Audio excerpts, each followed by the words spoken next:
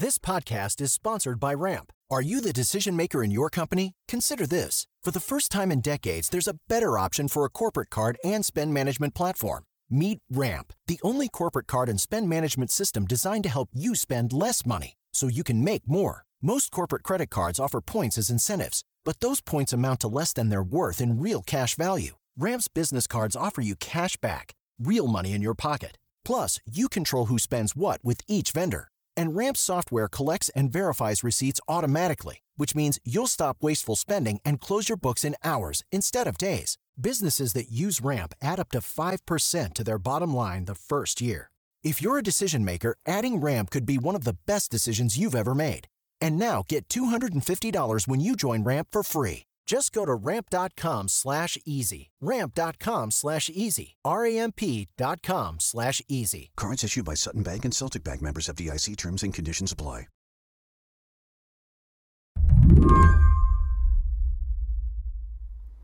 Good evening, UAW family.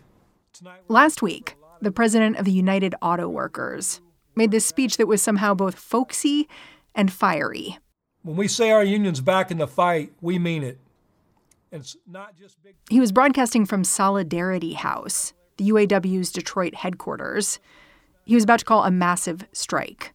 We're willing to do what's necessary to win justice by any means necessary. It was one of the most remarkable speeches by a U.S. labor leader in recent memory. Why do you say that? Because we have not seen that degree of militancy and explicit message of fighting for the entire working class from a labor leader in a very long time. Barry Eidlin studies organizing at McGill University. He says the UAW's president, Shawn Fain, has this way of talking that gets people to pay attention. The part that stood out to me was when he went biblical. Because in the kingdom of God, no one hoards all the wealth while everybody else suffers and starves. And then went on likening the conditions that auto workers are facing to hell. In the kingdom of God, no one forces others to perform endless, back-breaking work just to feed their families or put a roof over their heads. That world's not the kingdom of God. That world is hell. It's funny, I've heard Shawn Fain called Hurricane Fain, and I get that from his language, but then he looks so mild-mannered. He just looks like a middle-aged guy. Yes, he's like your uncle at the barbecue, and then he opens his mouth. In a summer defined by so many strikes, it's worth asking, what exactly makes this auto worker strike one you've got to pay attention to? And I could answer that question a lot of ways. I could tell you this is the first time the UAW has called a strike against all three of the major car manufacturers at once. That's Ford, GM, and Stellantis, the parent company of Jeep and Chrysler. I could tell you that the automotive industry is responsible for 3% of this country's GDP. I could tell you that 13,000 workers have walked off the job already, and it's only a fraction of who could end up on the picket line eventually. But also, just look at what they're asking for. A 40% raise over 4 years, a 32-hour work week. If it all seems audacious to you, Barry Eidlin says, that's the point. Exactly, right? I think we need to rethink the terms of employment. I think that employers have basically been setting the terms of engagement for much of the past half century, right? Where it's sort of basically, we want you to show up to work when we want, when it's practical for us, for as long as we want. And, you should be grateful to have a job is the sort of undertone to that.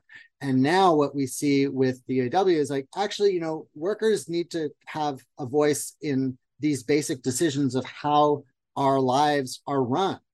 Is the UAW strike the hottest strike of hot strike summer? I'm being cheeky with you. There's so many to choose from. But I think it is one that's garnering a lot of headlines. And I think it is one that really has the potential to shift the balance of power in the country in a way that we haven't seen in a very long time. Today on the show, why the UAW strike proves that hot strike summer is more than just a season. It's a whole new state of mind. I'm Mary Harris. You're listening to What Next? Stick around.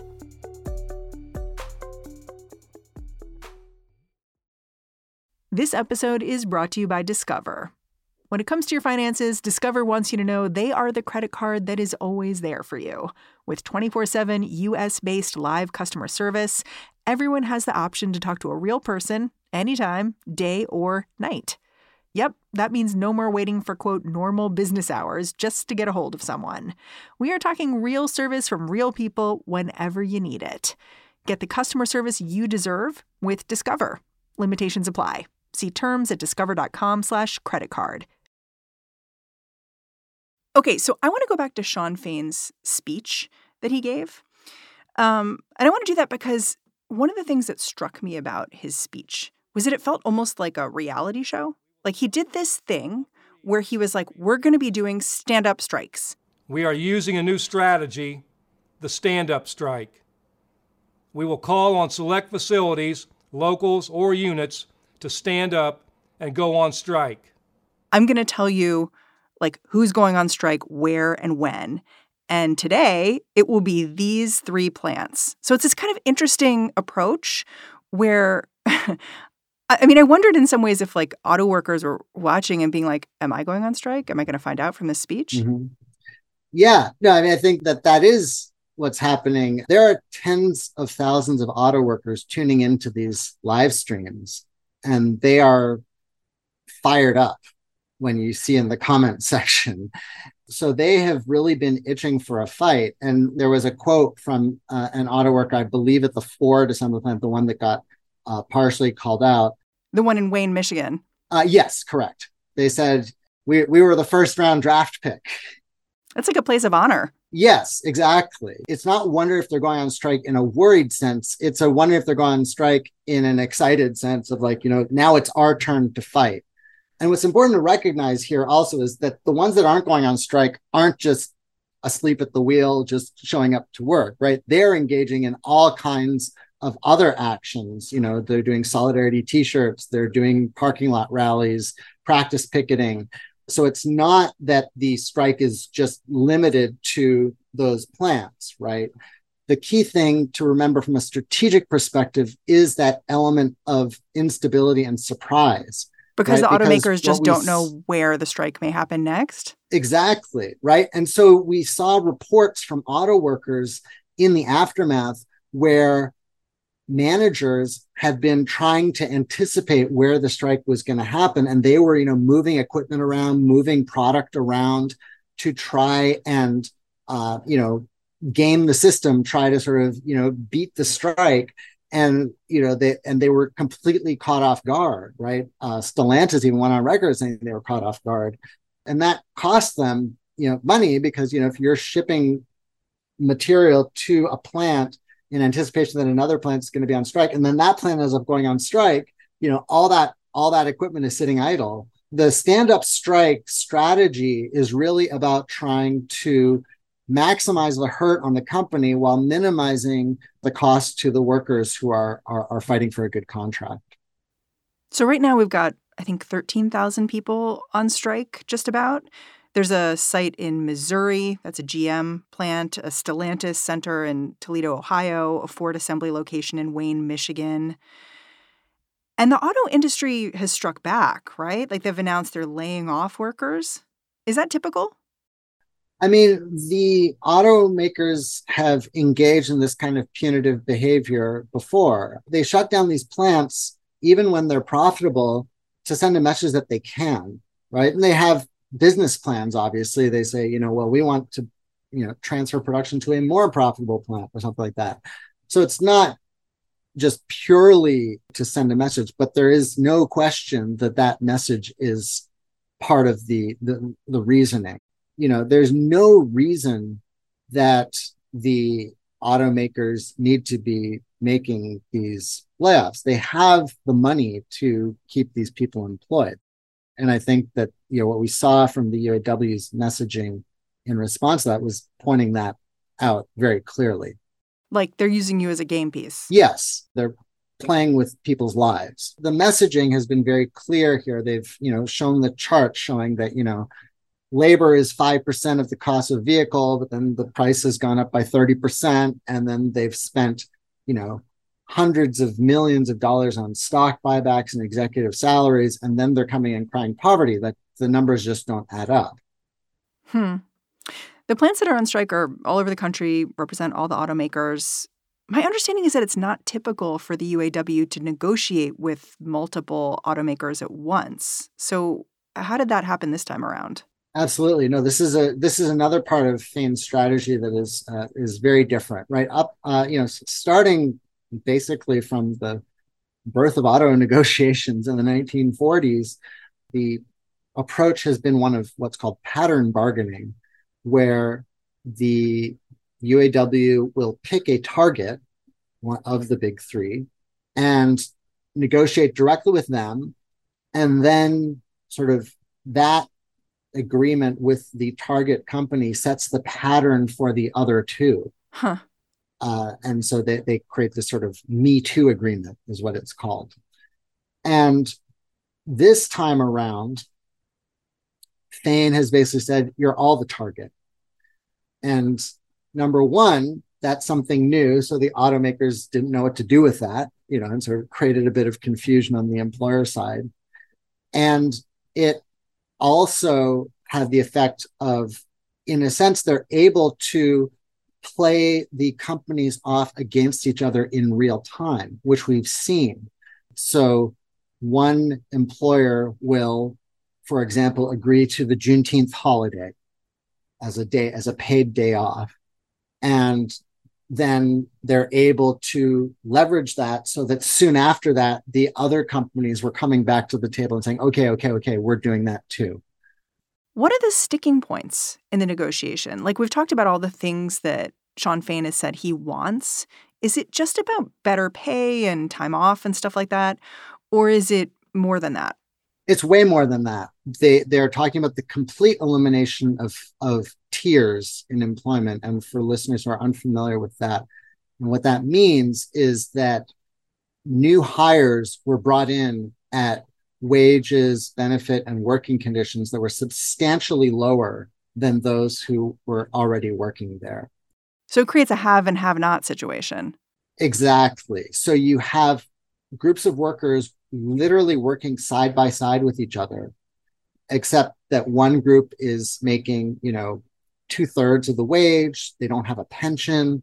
They don't have, the same health benefits. So it's a recipe for division. And so that they were introduced in the aftermath of the economic crisis, but in the decades since, they have proliferated with the aid of a corrupt and complacent UAW leadership that basically saw no alternative to that. And so Fain campaigned last year in the election on a platform of no corruption, no concessions, no tiers. He had a sign behind him when he gave this speech that said no tiers. And if you don't know what it means, you'd be like, huh. I think the way to frame it is equal pay for equal work. That's sort of a way that more people can understand the idea. But Barry says getting the automakers to address the workers' demands is going to be an uphill battle. That's because for decades, the UAW has taken a totally different tack in negotiations. And the big three bosses, they're used to it. I mean, I think just the automakers have just grown so accustomed to getting what they want in these negotiations that they just don't know what to do, right? Like they're baffled by the fact that the UAW is daring to ask for things. Which means we could be seeing this play out for a long time. They're just not used to having to actually make a case. And I think that's really what's behind a lot of the hubris you're seeing on the management side, right? Where, they didn't think it was a problem that the Stellantis lead negotiator was joining the auto negotiations via Zoom from his second home in Mexico, right? Like at a resort. You couldn't make it up, really. it's the signs that they're just not used to actually having to make a case. They just sort of feel that they can sort of say what they want and people just accept it. And so now that you actually have a UAW membership and leadership that is actually, pushing back, it's really exposing these sort of gaps in their reasoning. When we come back, the story behind this strike and what it means for all the other strikes that are only getting longer.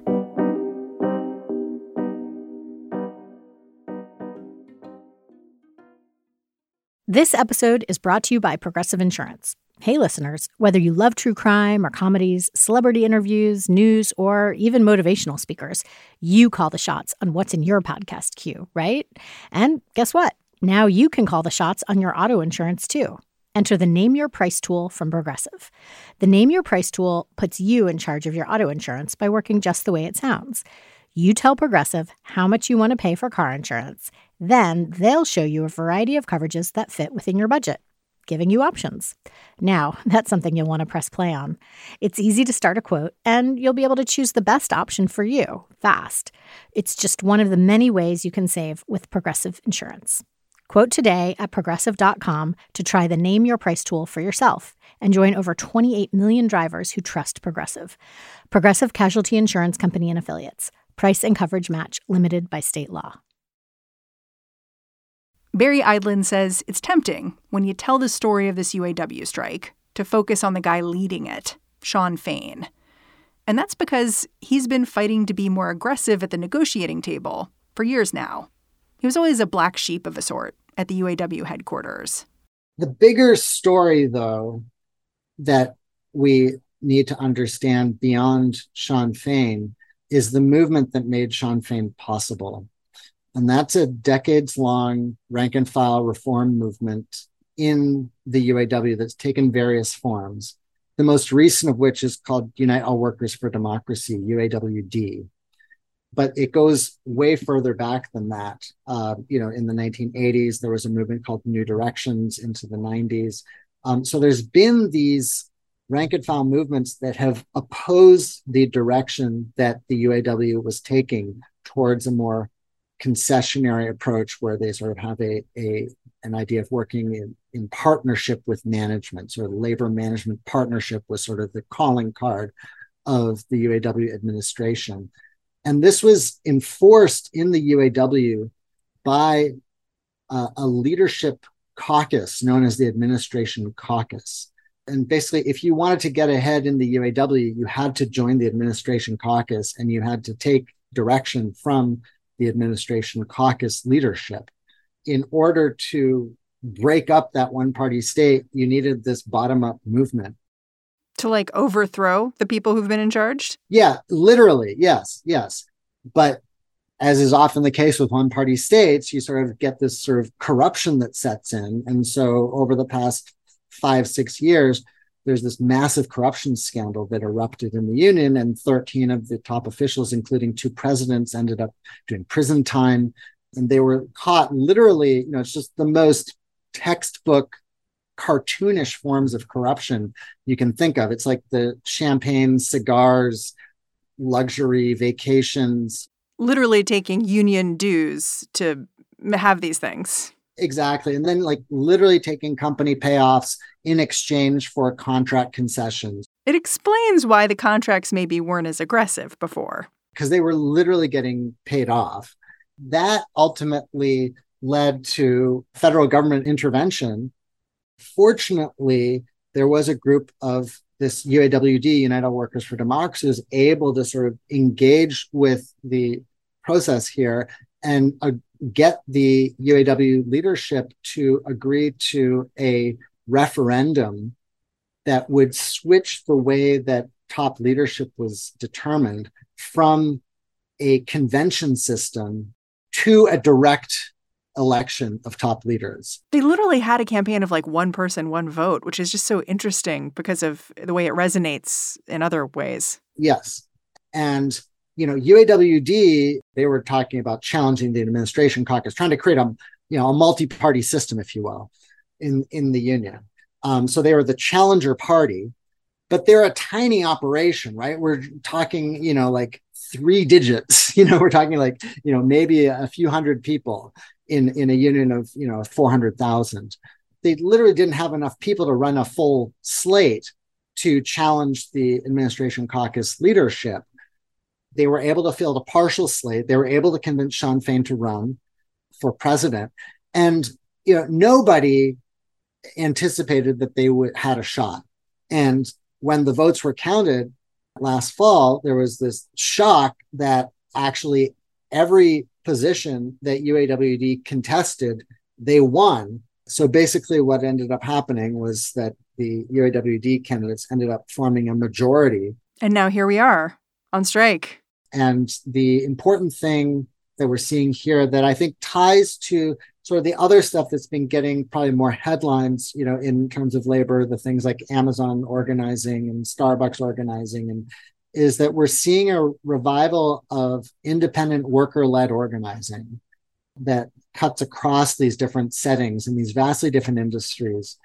And that's a necessary precursor to any kind of serious revival of the labor movement that's been lacking for many years. And the way that you're seeing this sort of spread across industries, right? So there's been advances over the past 40 years here and there, but they've been isolated and they haven't really had these spillover effects. And the fact that you're sort of seeing these spillover effects now suggests that we could be seeing something different now. It's too early to say for sure, but it's definitely something that we have not seen in a while.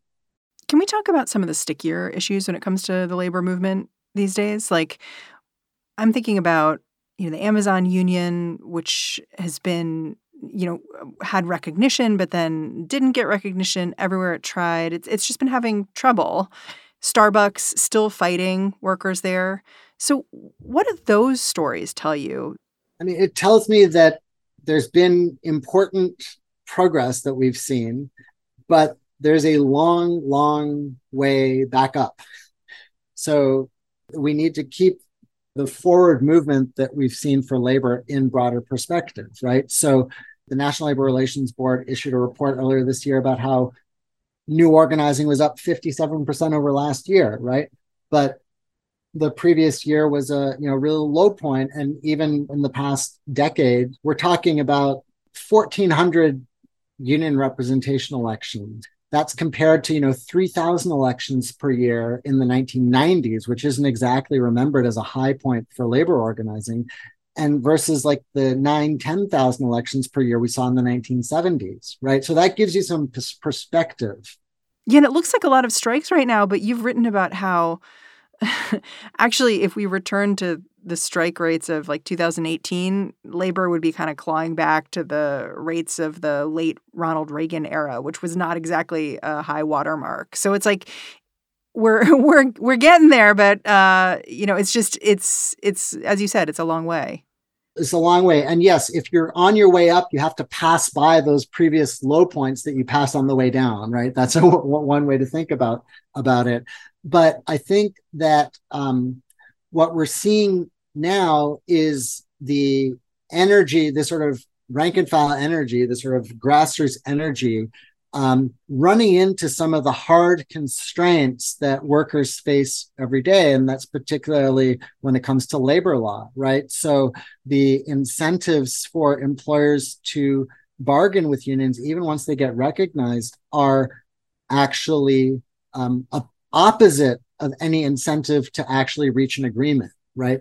In US labor law, once a union is recognized, an employer has a duty to bargain with the union, but there's no duty to actually reach agreement.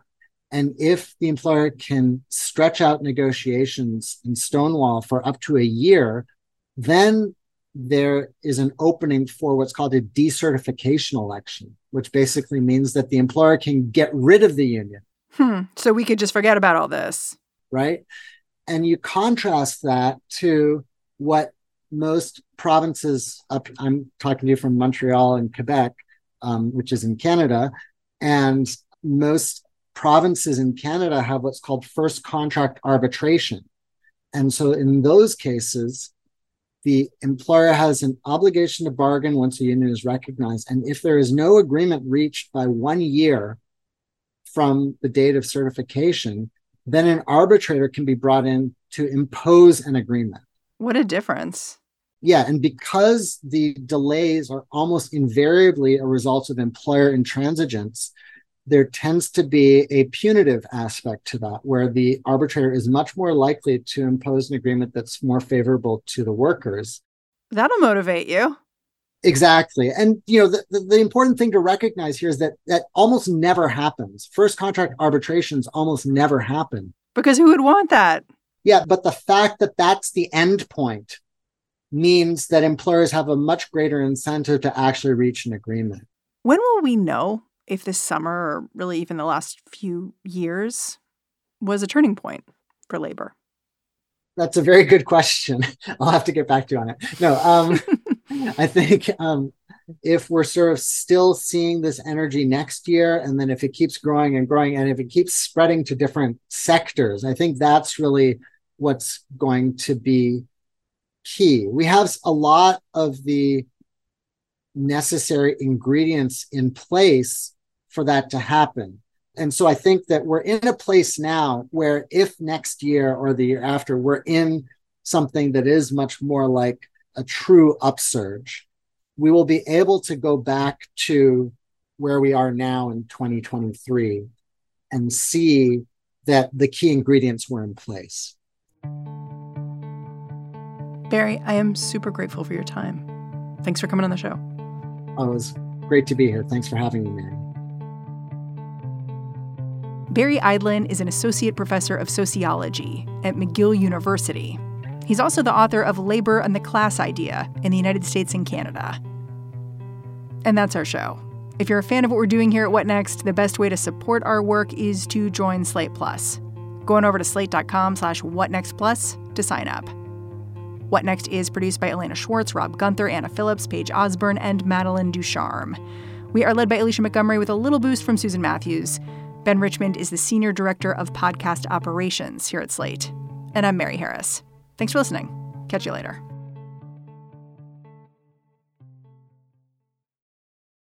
For the ones who work hard to ensure their crew can always go the extra mile, and the ones who get in early so everyone can go home on time, there's Grainger, offering professional-grade supplies backed by product experts so you can quickly and easily find what you need.